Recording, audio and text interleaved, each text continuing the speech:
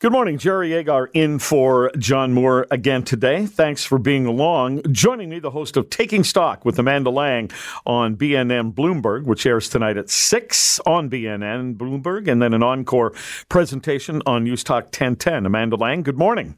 Good morning, Jerry. I referenced this as something we're going to talk about, so let's jump to this one first. Homes are selling. You know, we would have thought a while ago we might not be reading a headline like this. Homes are selling below asking prices all over Toronto and the suburbs. Yeah, and we've known, of course, that the volume of sales has been falling for a while, but the sales price itself, it has come down, but not as steeply as the volume, which suggested for a long time buyers were just sitting on the sidelines, or rather sellers, saying, I don't want to sell my home below what I think it's worth. This is an important shift because it suggests that you're starting to see a little bit of them giving up that notion that they're going to get what they might have gotten a year ago. So you are seeing it's actually 31 cities analyzed and properties selling under ask in 24 of them. In the city of Toronto, it's 2.5% below the average list price. So it's not a massive haircut, Jerry, but it's this sign that people are getting a little more realistic about where we are in this market. Well, it's not a collapse, at least. No, it's not a collapse. And the thing we always do remember this, that prices ran up so materially during pandemic, right? That average price was up 50%.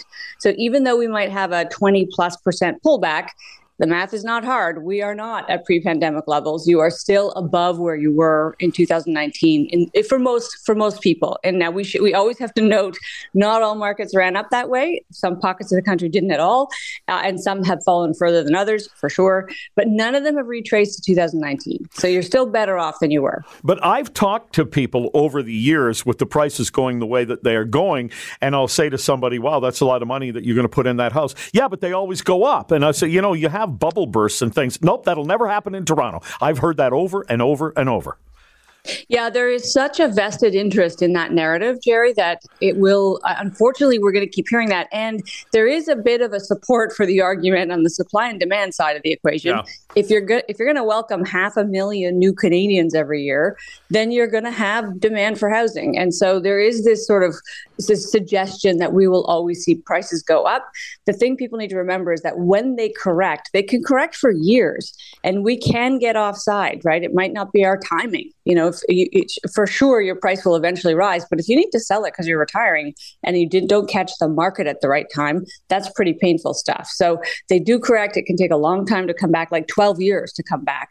So people should treat their homes as a place to live. In my view, don't treat it as the big investment in your life. Go do your investment somewhere else. The stock market, bonds, wherever you want to do it, whatever your risk appetite is, your house should be the place you want to live that keeps your money safe. Bitcoin? Never Bitcoin. Okay. Not now, not tomorrow, not ever. Amanda Lang is with me. Well, then we easily transition to there have never been so many renters in Canada. Yeah, and the interesting thing about the data here, RBC pulled this together. So we go back to the immigrants. Okay, for sure. People who arrive here for the first time, they're going to rent. So that's always been true. That's going to be a growing number. Two things really jumped out at me. And one is millennials are renting for longer. Terrible. We know this story. They know this story. It's hard to buy a house. But here's this one. Baby boomers are the fastest growing category of renters. So take that as you will. This slightly older group of our population is choosing to rent in a new way. And I think that's really interesting. Maybe they're taking advantage of the strong housing market and cashing out of their homes and renting. Not exactly sure what's going on there, but that's a really interesting one.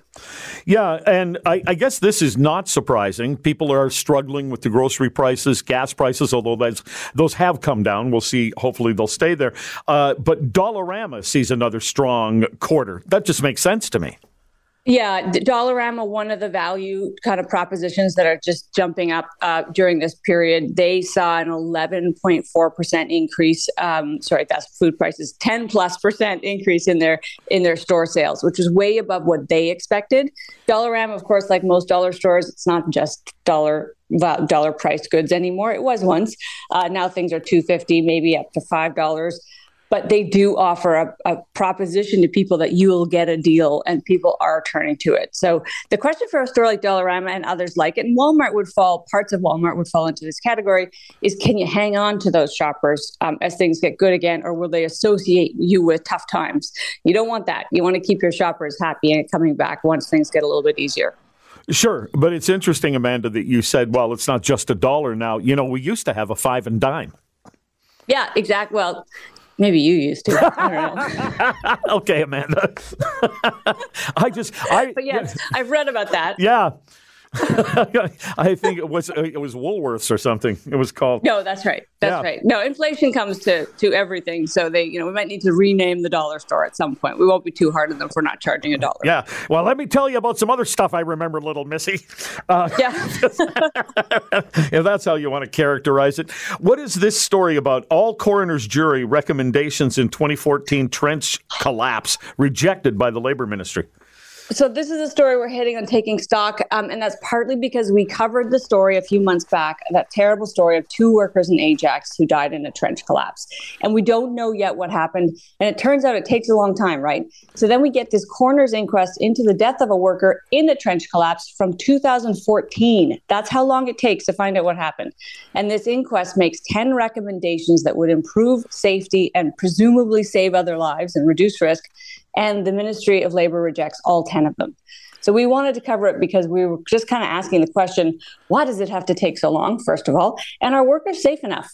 People shouldn't die at work, right? That's the bottom line. Yeah. And when a tragedy happens, if there's any kind of solace for the family, it's going to be that some good comes out of it, that some learning comes out of it, and somebody else is saved.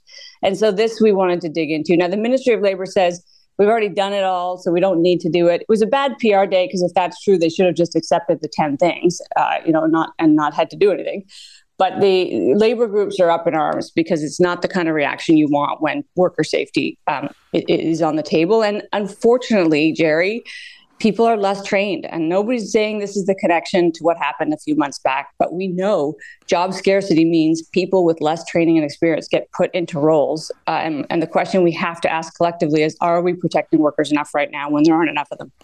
Okay, but what you're looking at here, Amanda, is all coroner's jury recommendations from a 2014 trench collapse were rejected by the Labor Ministry. I want some recommendations on how we could get a little bit of a hurry up on. I mean, they needed 7 years, 8 years to figure this out?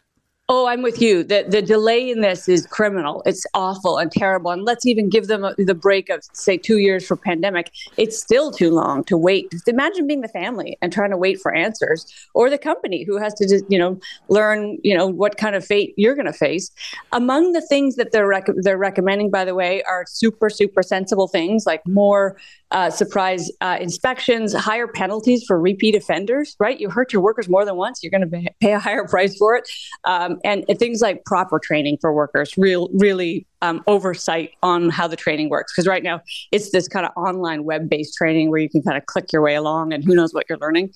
There's a bunch of stuff that is just very sensible. It shouldn't take that long, and companies should rush to implement it, even if the Ministry of Labor doesn't, in my view, because this stuff will protect your workers. Yeah, I've done some of those kinds of things, and I don't work in that kind of an area, but I always finish it and go, I didn't learn anything. You just click your way along, right? You just got to get through it because your boss told you had to do it. Yeah, it's a make-work project, it feels like. I hope management is listening.